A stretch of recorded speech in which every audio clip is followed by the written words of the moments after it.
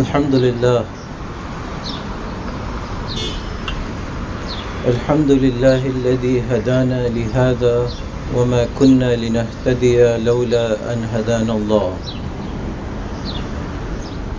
وأشهد أن لا إله إلا الله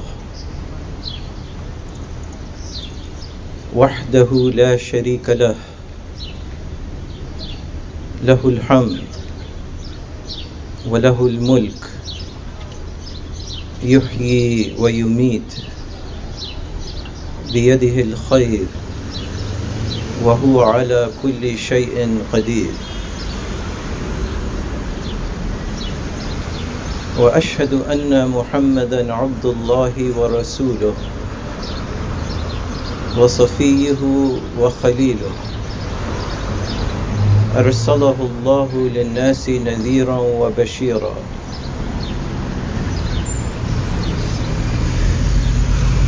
من يطع الله ورسوله وأولي الأمر من المؤمنين فقد رشد ومن يعص الله ورسوله وأولي الأمر من المؤمنين فقد ضل ضلالا بعيدا أوصيكم ونفسي أولا بتقوى الله وطاعته وأحذركم من عصيانه ومخالفة أمره أما بعد فإن خير الحديث كتاب الله وأحسن الهدي هدي محمد وشر الأمور محدثاتها وكل محدثة بدعة وكل بدعة ضلالة وكل ضلالة في النار يقول الله عز وجل وهو أصدق القائلين في كتابه الكريم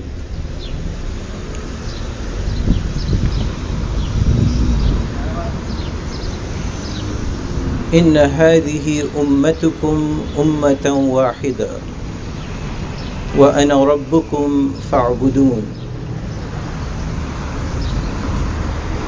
وتقطعوا أمرهم بينهم كل إلينا راجعون.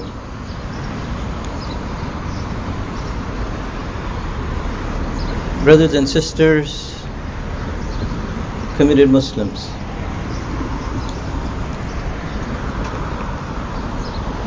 these two ayat are from Surah Al-Anbiya, numbers 92 and 93.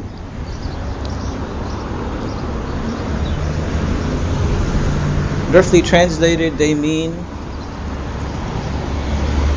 indeed this community of yours, this ummah of yours is one ummah, one community. Since I am your sustainer, and so it is incumbent upon you to conform unto me. Of course, this is Allah speaking.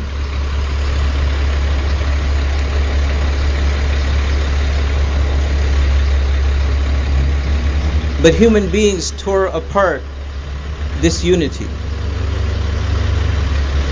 forgetful of the fact that unto me you are all bound to return.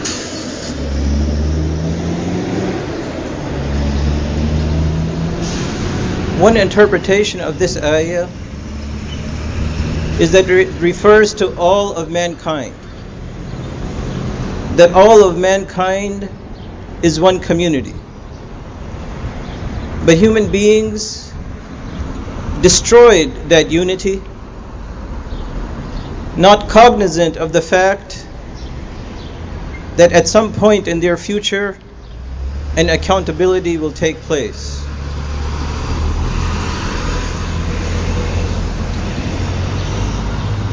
In the world of today, many informed Muslims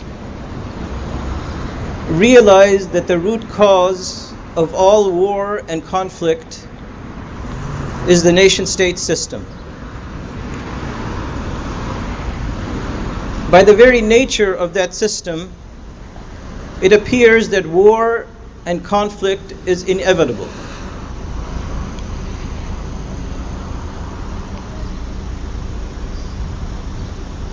Some of these Muslims even go on to say that because of the inevitability of this conflict, that all states share some degree of complicity and responsibility in initiating and escalating conflict. Ultimately, conflict that degenerates into war. At the same time, all of us realize that any nation state in a nationalistic type of orientation aggresses not only upon its own people, but it also aggresses upon innocent civilians in other nation states.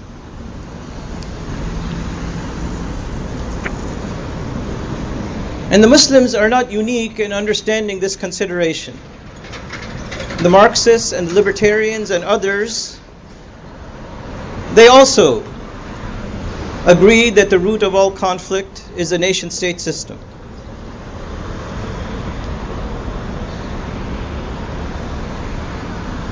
But the problem is that the Muslims stop right there. They say that the nation-state system is the problem, Islam is the answer, and they go no further than that.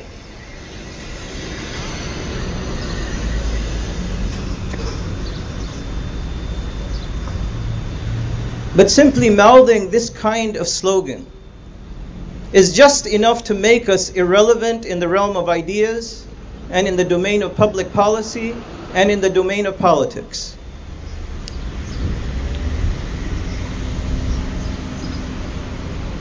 I think that we Muslims, we actually like slogans.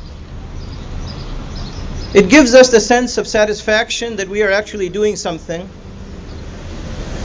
Unfortunately, the downside is that this sense of satisfaction blinds us to the reality that we are rather shallow in the way that we approach the world today.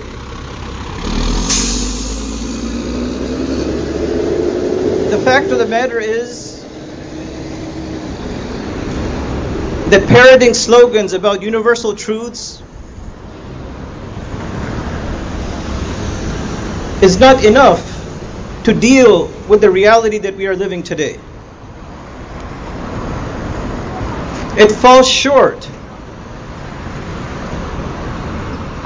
of enlightening us to the responsibilities that we have to change a bad situation into a good one. And lastly, simply by spouting slogans, we make ourselves used to the fact that there are more than underlying root causes. There are causes, secondary causes, which are specific to a particular conflict. And it is our responsibility not only to understand these secondary causes, but to be able to do something about them. For within the nature of conflict, one party, one side, is always more guilty than the other. And this is the side that is prone to aggression. It is prone to conquest and colonization. And since over the past several weeks, we have been discussing the history and the importance of the Holy Land, let us take a look at the Holy Land as an example. Let us try to go beyond the simple slogan that the nation-state system is responsible for conflict. Let us try to understand some of the secondary causes that led to a permanent crisis in the Muslim East. And obviously we don't have enough time here today to do an exhaustive analysis of this cause and effect relationship insofar as it pertains to the Muslim East and to the Holy Land. And so we'll just look at it in sort of an overview fashion.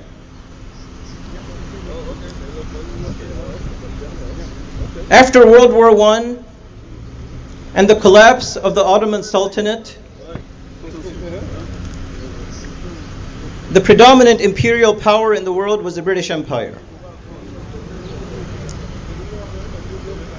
And at the time, it promised independence to the Arabian secessionists. These are the treacherous Arabians of the Gulf. It promised them independence, and at the same time it promised European Zionists a homeland in Palestine.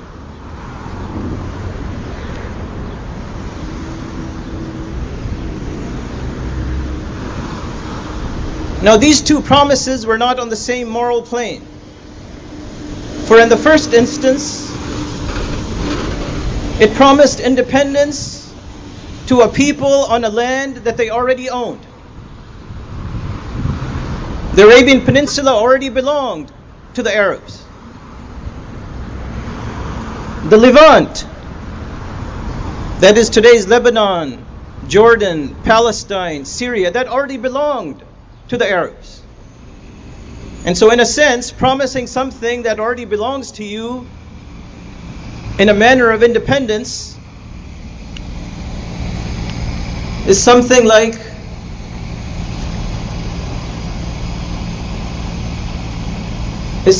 giving a present to somebody on a birthday who has already received hundreds of presents already. Meaning that it is irrelevant. On the other hand, they made a promise to award some land to a people that were not residents of the land and that were also foreigners to the land. The European Zionists had no connection with the Holy Land of Palestine, and yet they were promised by the British this Holy Land. And as I said, the two promises were not on the same moral plane. In one instance, you're promising land that doesn't belong to somebody, and on the other hand, you're giving land that already belongs to somebody back to them. Now, as we know in the way that history unrolled, that the British Empire only kept one promise. And the reason that it kept the one promise and went back on the other one is that awarding the land, the Holy Land, to the Zionists would keep their imperial presence in the Muslim heartland. For awarding the Arabians their own land would mean that the British would have to leave. There would be no point to them staying because the people are on their own land. But if you give somebody else's land to an interloper, to a foreigner who doesn't belong there, then that foreigner needs your support from the outside to stay there. And so they chose to give the Holy Land to the Zionists because it ensured that their imperial presence would remain in the heartland of the Muslims.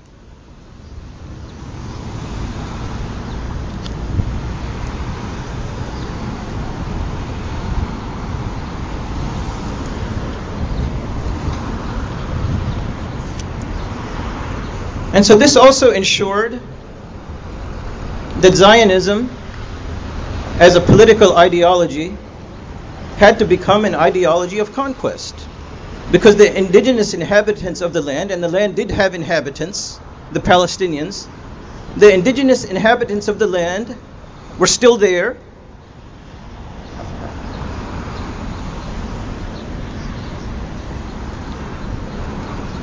And so what the British did is to seize large tracts of the Holy Land and expropriate them, award them to these Zionist immigrants that were coming from Europe.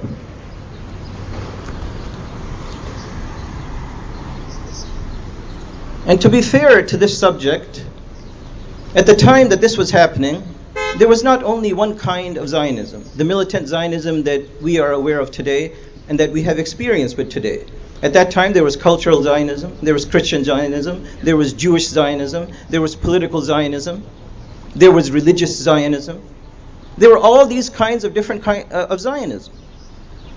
But in the end, the one that won out, and it was largely through the influence of U.S. politicians, U.S. executives, that the militant brand of Zionism won out. And so in 1942, right here in New York,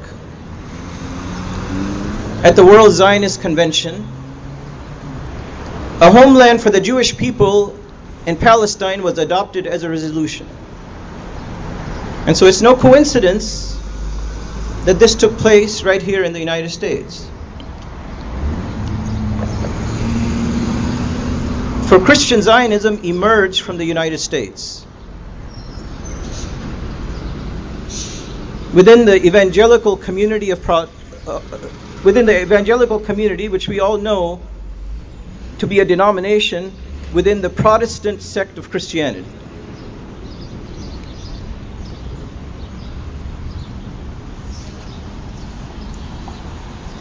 The whole notion of a land without a people, for a people without a land, emerged right here in the United States.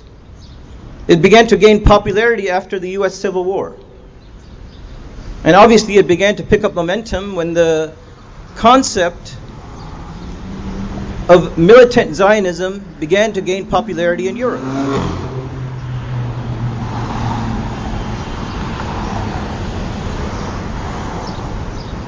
There was also the shared experience here in the United States,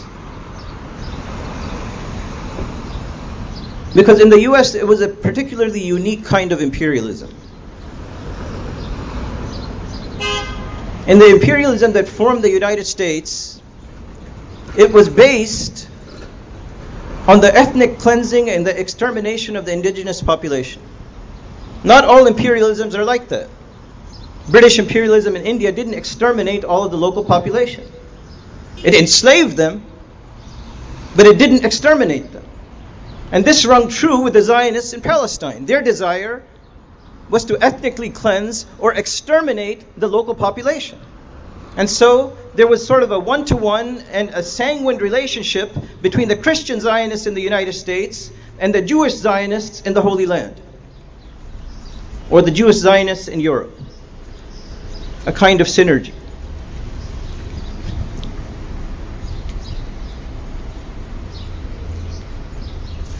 After World War II, the holdings of the British Empire faded rapidly.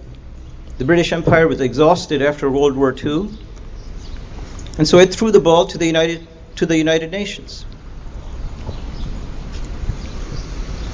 It sort of impelled the United Nations to solve this problem. And when you hear United Nations, obviously the United Nations was in New York. So in a sense,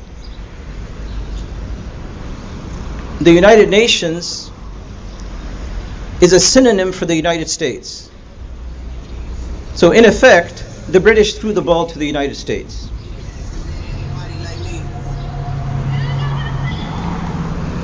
And so under intense pressure from the US presidential administration at the time, it was the Truman administration, and it was mostly pressure from the president himself, because there were many cabinet members in his administration that disagreed with him in recognizing the newly emerging state of Israel, the newly emerging Zionist enterprise in Palestine.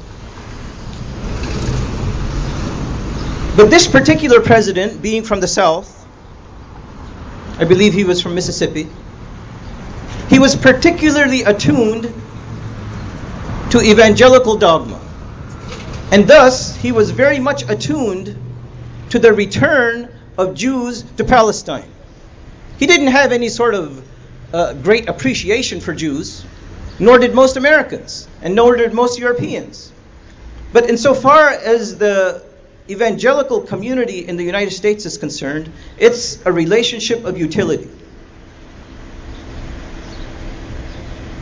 In their particular dogma, especially with regard to the end times, the last days, they feel that before the second coming of Christ takes place, that all the world's Jews, something like 13 million of them, will have to be ingathered in the Holy Land. And so they feel that if we sort of help this process along, that it will hasten the return of Christ back to earth. But what they don't tell you is that when Christ does come back to earth, that the majority of these 13 million Jews, except for 100,000, are going to be killed. And the rest of them are going to be enraptured into Christianity. What could be more anti-Semitic than that? That the Prince of Peace is going to come and kill close to 13 million Jews. But yet this is what they believe. And this particular president, 1947, he was attuned to this dogmatic orientation. And so under intense pressure from his administration, the UN approved, the United Nations approved a partition plan for Palestine. And approved this in November of 1947. And ultimately it led to the Declaration of Independence by the Zionists in May of 1948.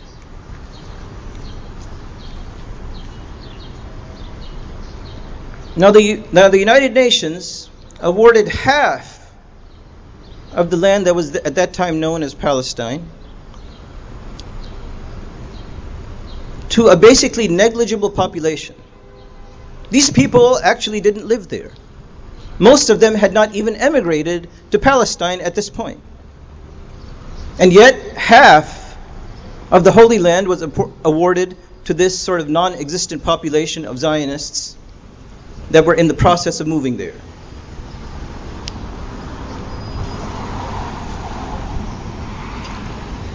Now, in order to change this demographic,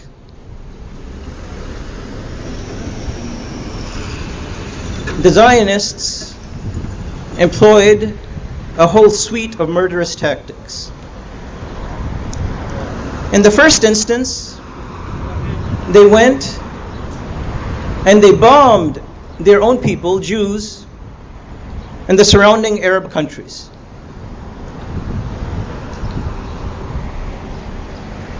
They bombed these Jews in order to terrorize them to transfer over to the new Jewish state. And not only did they bomb them, but they put out the propaganda that it was the indigenous population, the local Arabs, that were bombing their Jewish neighbors. That these Arabs, these Muslims, had a visceral and an unconquerable hatred for Jews. That this is something that they're born with. And they spread this propaganda all over the world in order to get sympathy for their cause and their desire for these Arabian Jews to transfer over to the Jewish state. In addition to that, they engaged in the ethnic cleansing of the local population. Not only did they kill and murder and bomb, but as a matter of institutional policy, they went and they raped on purpose, intentionally, the Muslim Arab women and the Christian Arab women who happened to be indigenous residents of the Holy Land. And once again, they did this with a desire to terrorize the people into leaving their homes. And the full story of the number of women, mostly Muslim women, who were raped and humiliated has not been told. And perhaps that story will never be told, because not only did they rape these women, but they killed them to prevent them from associating the authorities with these crimes. And obviously women and children are unarmed.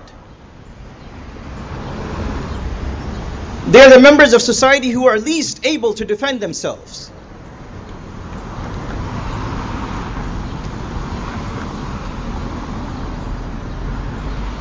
And I wish this would be considered as part of the Me Too culture,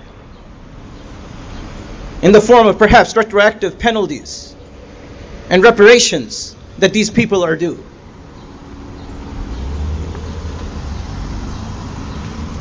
In addition to the ethnic cleansing and the bombing of Arabian Jews,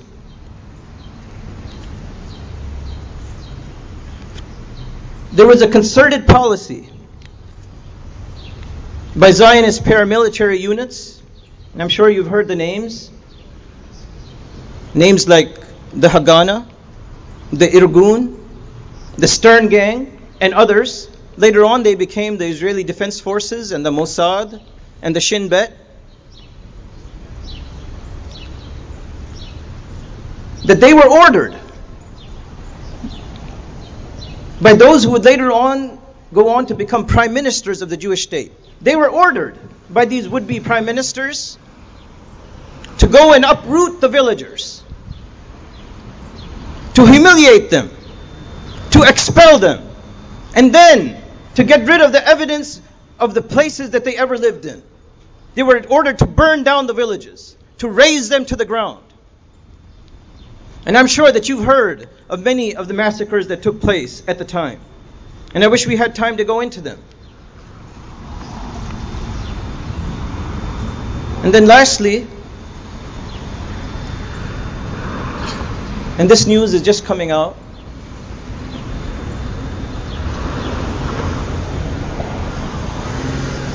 that these Zionist soldiers, these Zionist paramilitary units, who were armed with automatic weapons, they were told to pick off Palestinians that they would see working in the fields, like the people here in the Wild West picked off the buffalo. And once again, brothers and sisters, this is not a coincidence. The experience of picking off and exterminating the buffalo in the plains of the Midwest here in the United States, and then translating that into exterminating the indigenous population of humans that lived here in the Americas. It was that experience that was translated into these Zionist paramilitary units picking off Palestinians in the field as if they were sitting ducks. They were just told to shoot at sight and at will people that they would see who they would know to be Palestinians. And once again, the true magnitude of this crime has not been recorded, because the people who would report the crime have been either dead or assassinated for over 60 years.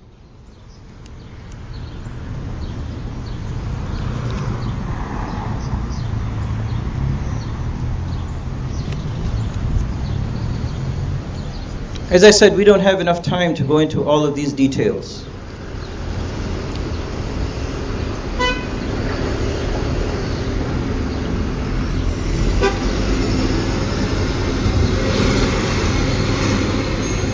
The fact of the matter is, the point is, that what was going on 100 years ago is still going on today.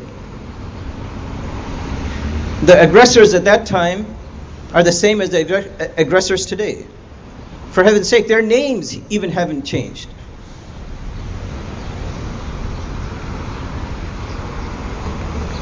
And the victims at that time were the Muslims of the Holy Land and the surrounding area, and the victims today is the entire mass of Muslims all across the world.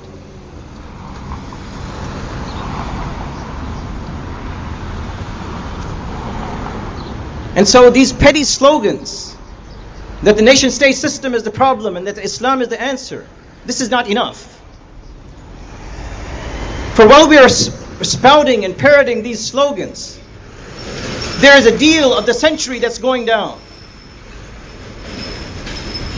Just last week, the crown prince and the would-be king of that degenerate kingdom in Arabia was involved in a secret meeting with the prime minister of the Zionist entity in the Jordanian royal palace.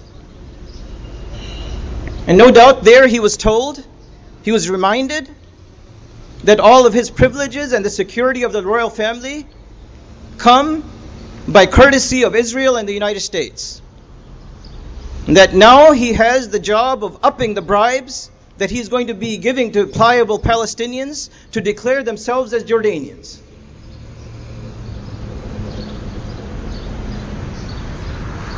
They're going to have him push the program that there is no such thing as a Palestinian. That all of them have to move either to Jordan or to some of the other surrounding Arab countries, and that the Palestinian identity never existed and never shall exist in the future. And they should all become naturalized citizens of Jordan and give up on the right of return altogether. And this is why he told the Palestinians to shut up.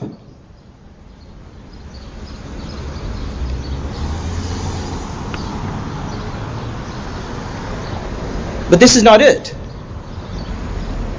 There is a worldwide full court press going on insofar as this particular issue is concerned. And that's why I'd like you to focus on the deeper causes of this particular and specific conflict. Just yesterday, right here in the United States, the House Subcommittee on Foreign Affairs passed a measure that would give the Trump administration wide latitude in punishing those companies that either boycott or promote the boycotting of goods and services from Israel. To the extent that such companies, or the executives in such companies, could receive a 20-year sentence and up to a $1 million fine. So if a university decides that it's going to boycott seminars in Israel, it could be punished by the White House to the tune of either $1 million or 20 years in jail. And again, this is with a view to stop the boycott, divestment, and sanctions campaign, which is taking place across the world against the Zionist colonizers and usurpers of the Holy Land.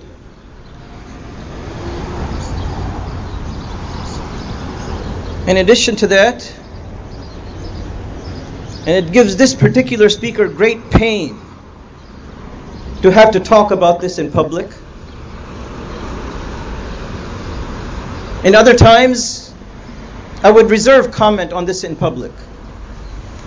But the issue is so critically important that it deserves mention in a public forum, so that these people can be held accountable by their communities for what they are doing to not only abandon the Muslims of Palestine, the Muslims of the world, but what they are doing to abandon their commitment to Allah and His Prophet. Alayhi wa alihi salatu wassalam. They're prominent Islamic figures. As I'm mentioning, it's a worldwide full court press to execute this so-called deal of the century, to make it into a reality. There are prominent Islamic personalities all across the world. Now, I'm not going to mention any names. When you go home, you can put two and two together. But there are prominent Islamic personalities all across the world who are being conscripted into service to rubber stamp the final and the complete Arabian capitulation to the Zionist project in Palestine.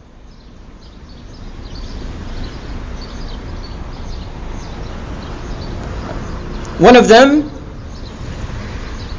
is a prominent Palestinian scholar who, to give him credit, has given excellent presentations on the issue of sectarianism and on the nature of Muslim history at the very beginning.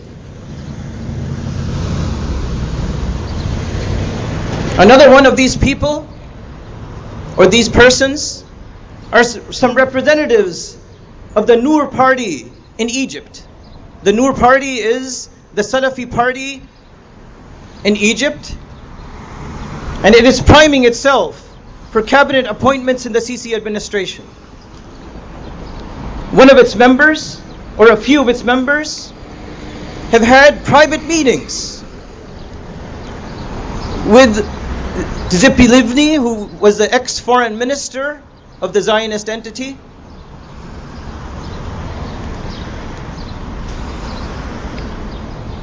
Another one of these people, a prominent Sufi from Yemen, a prominent Islamic scholar from Egypt, both went to Al-Quds, but so that they wouldn't receive a backlash from their own people, they had the Israeli government issue them visas that would not be stamped on their passport. What did they think? Their people are not going to find out? What did they think? That in public forums like this, that we're not going to advertise that they went over to the enemy and is breaking bread with the enemy? The enemy that is killing Palestinians?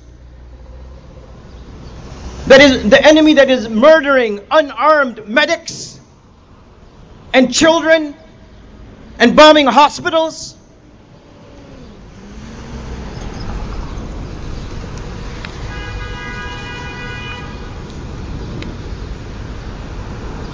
There's a prominent Islamic personality in the United States that is partnering with the State Department and the United Arab Emirates, ultimately with a view to seeing to completion this deal of the century.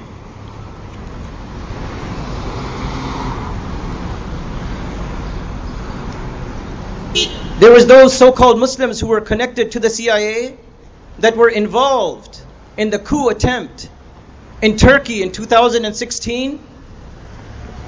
They are breaking bread with the Noor party in Egypt, again with a view to seeing this deal of the century reach fruition.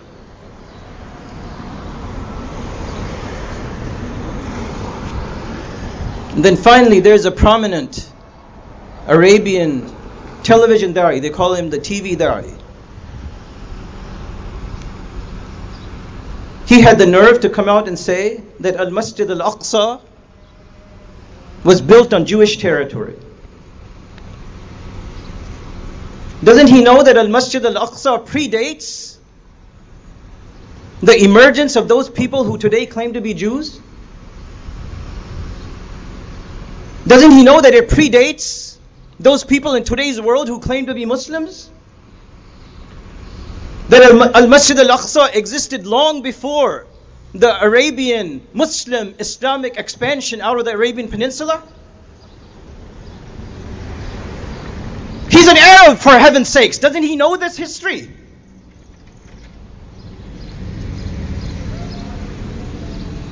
Why does some khatib in the United States have to inform him of his own history?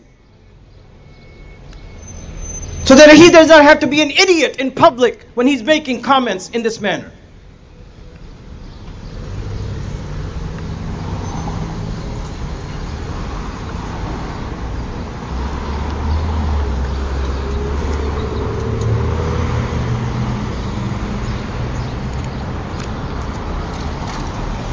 أقول قولي هذا واستغفر الله لي ولكم فاستغفروه يغفر لكم فاسترشدوه يرشدكم.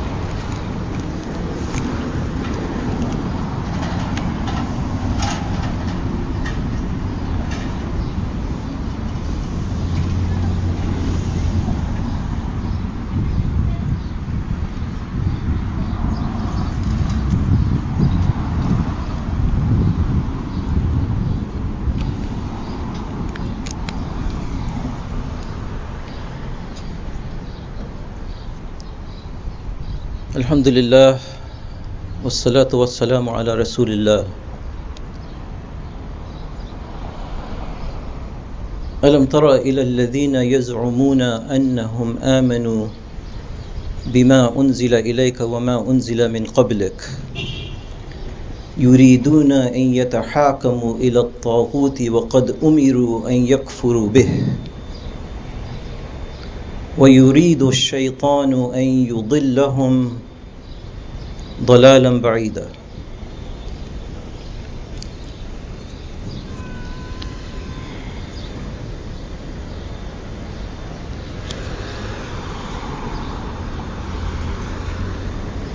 I want to say a word or two about this Muslim ban, especially insofar as it is connected to this issue that we were talking about. Deeply connected, not just a parenthetical connection.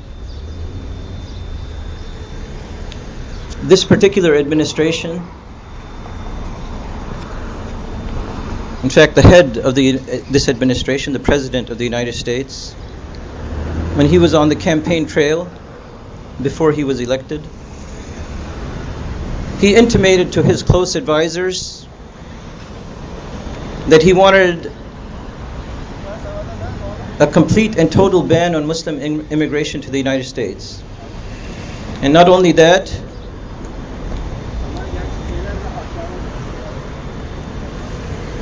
he wanted to stop legal immigration of Muslims to the US. And then he also wanted to figure out a way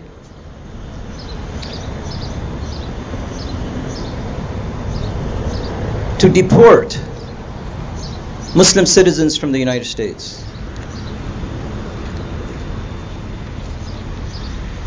And so when he got into office, all of us know one of the first things that he did was this so-called immigration ban. Later on, it became known as the Muslim ban because it focused on Muslim countries.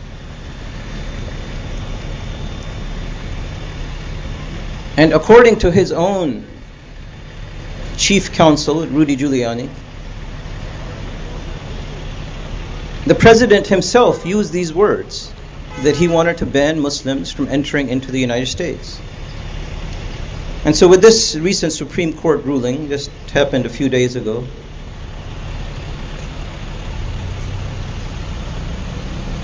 what was meant in the beginning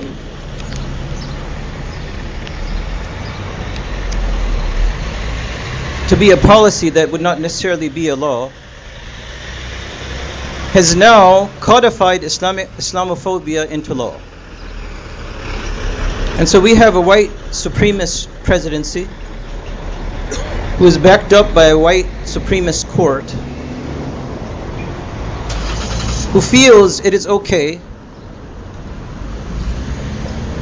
to throw away all the founding principles of the US Constitution and basically rewrite a new constitution.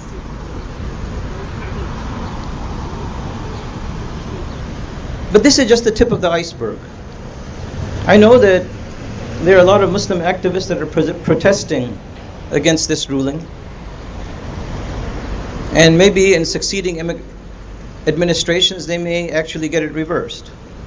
Who knows? Nonetheless, as I'm saying, this is just the tip of the iceberg. In the United States, there is a legal history of excluding Muslims from the rights that accrue to every other citizen in the United States. And that legal history goes all the way back to the founding of the nation itself.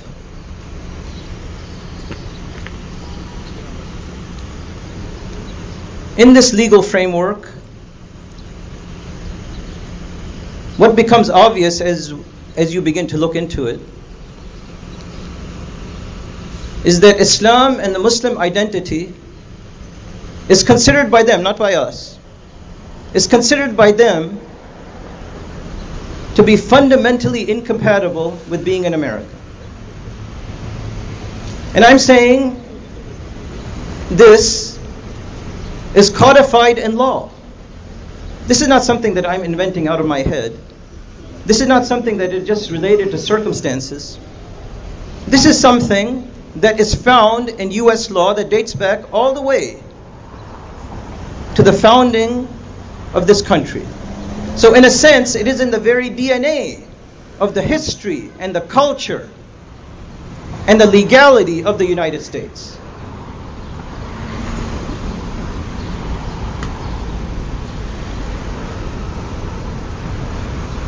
Historical accounts suggest that at least 2 out of 5 slaves that were brought here to the United States were Muslims. Other accounts suggest that as many as 4 out of 5 of the slaves that were brought here were Muslims. Anything greater than 3 means that there was a deliberate attempt to focus on Africans of Muslim religion as opposed to Africans of other religions.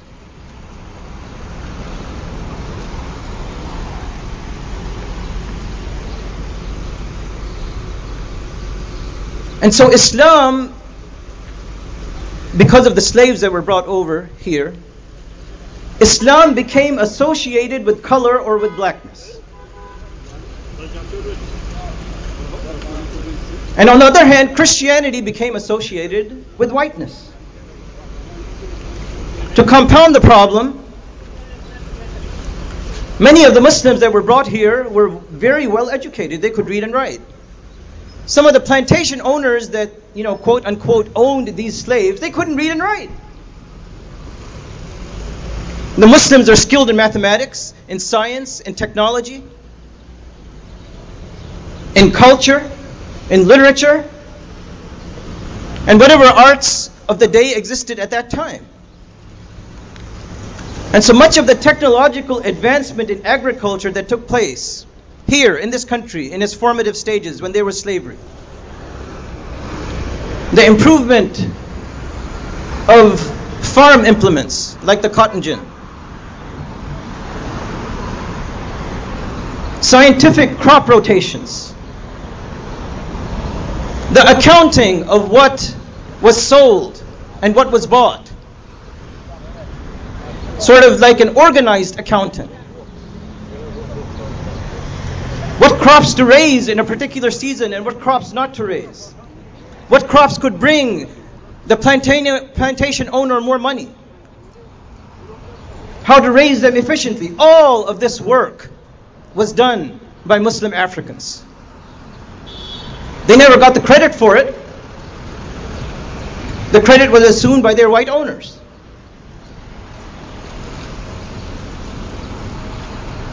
But from 1790 until 1952, there was a law in effect called the Naturalization Act of 1790. And the reason I'm citing these laws is because my claim is that Islamophobia and Orientalism is codified into U.S. law. From the very beginning. The animus against Muslims is codified into law. There are legal precedents that exclude and discriminate against Muslims at the very founding of this country. And so what this president is doing is nothing new.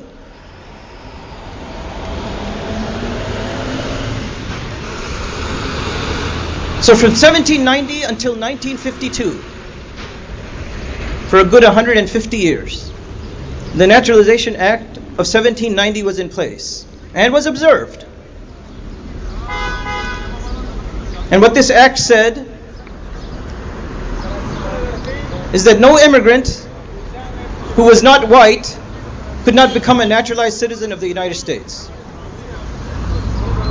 The United States is one of the last countries in the world that repealed a racial qualification for citizenship. That means that before 1952, most of the countries in the world, all the power countries in the world, had gotten away from a racial qualification for citizenship. But not this country.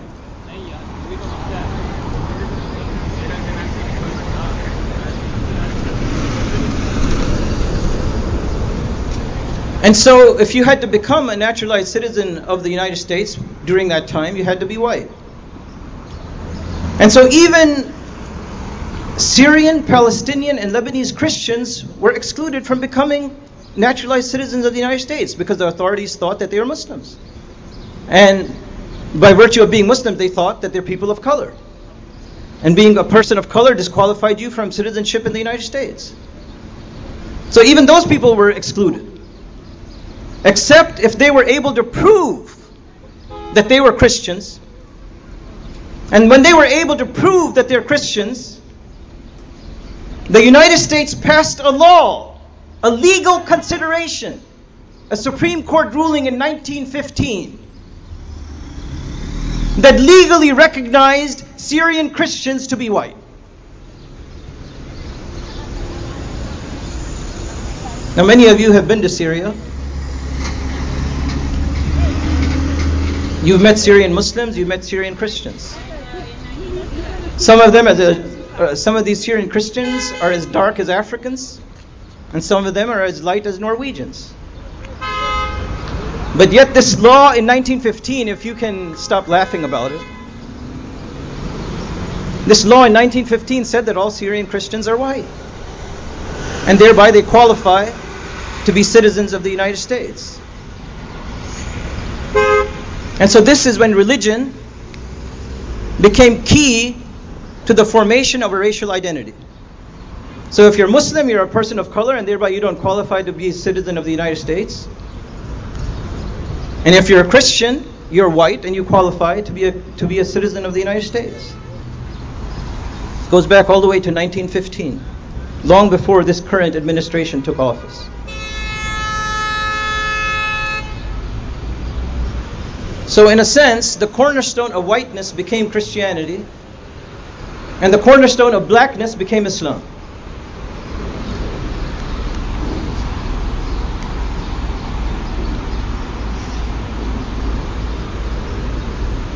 And so to compound that, I've already mentioned that Christian Zionism emerged in the United States,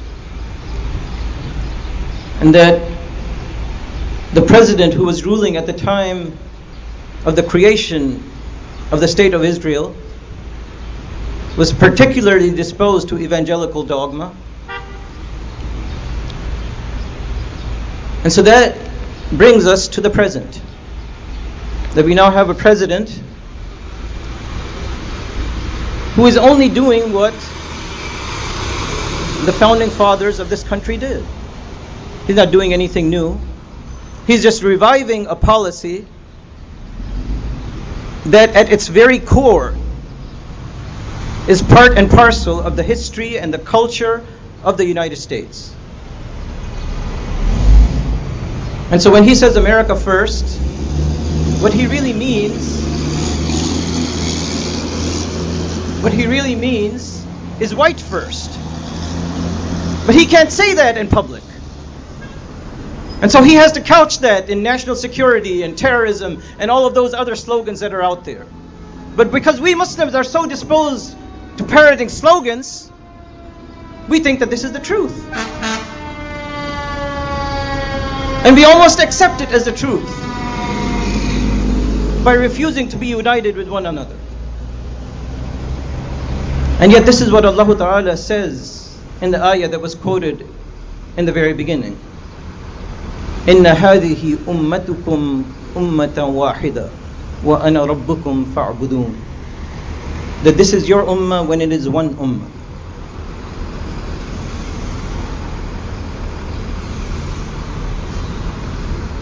And in this regard, I am your one and only sustainer, and thereby conform unto me and me alone.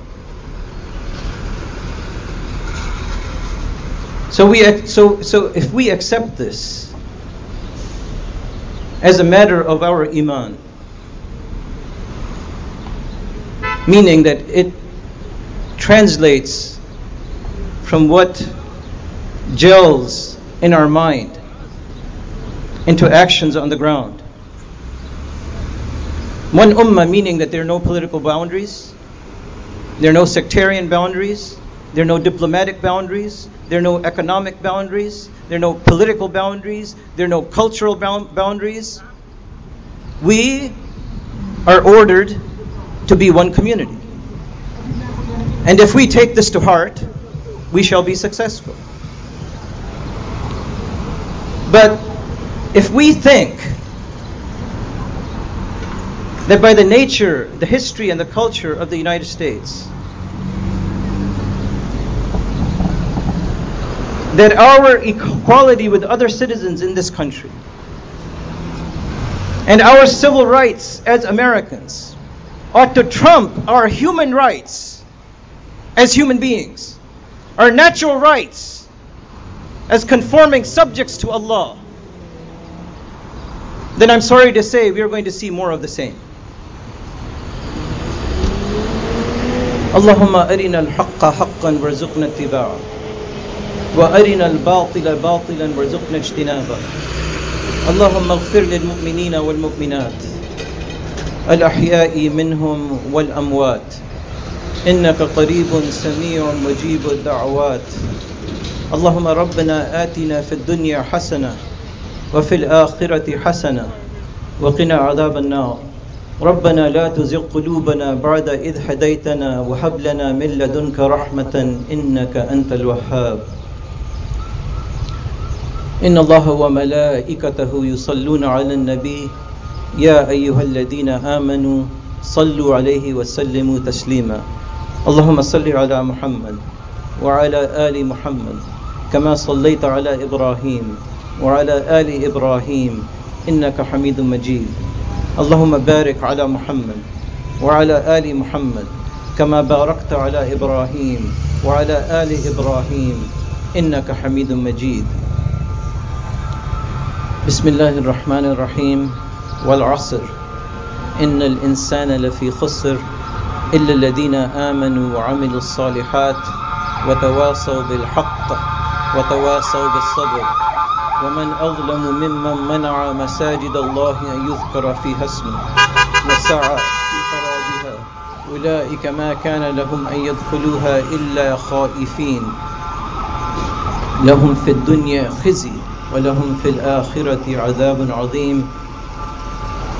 إن الله يأمركم بالعدل والإحسان وإيتاء ذي القربى وينهى عن الفحشاء والمنكر والبغي يعظكم لعلكم تذكرون ولذكر الله أكبر والله يعلم ما تصنعون وأقم الصلاة.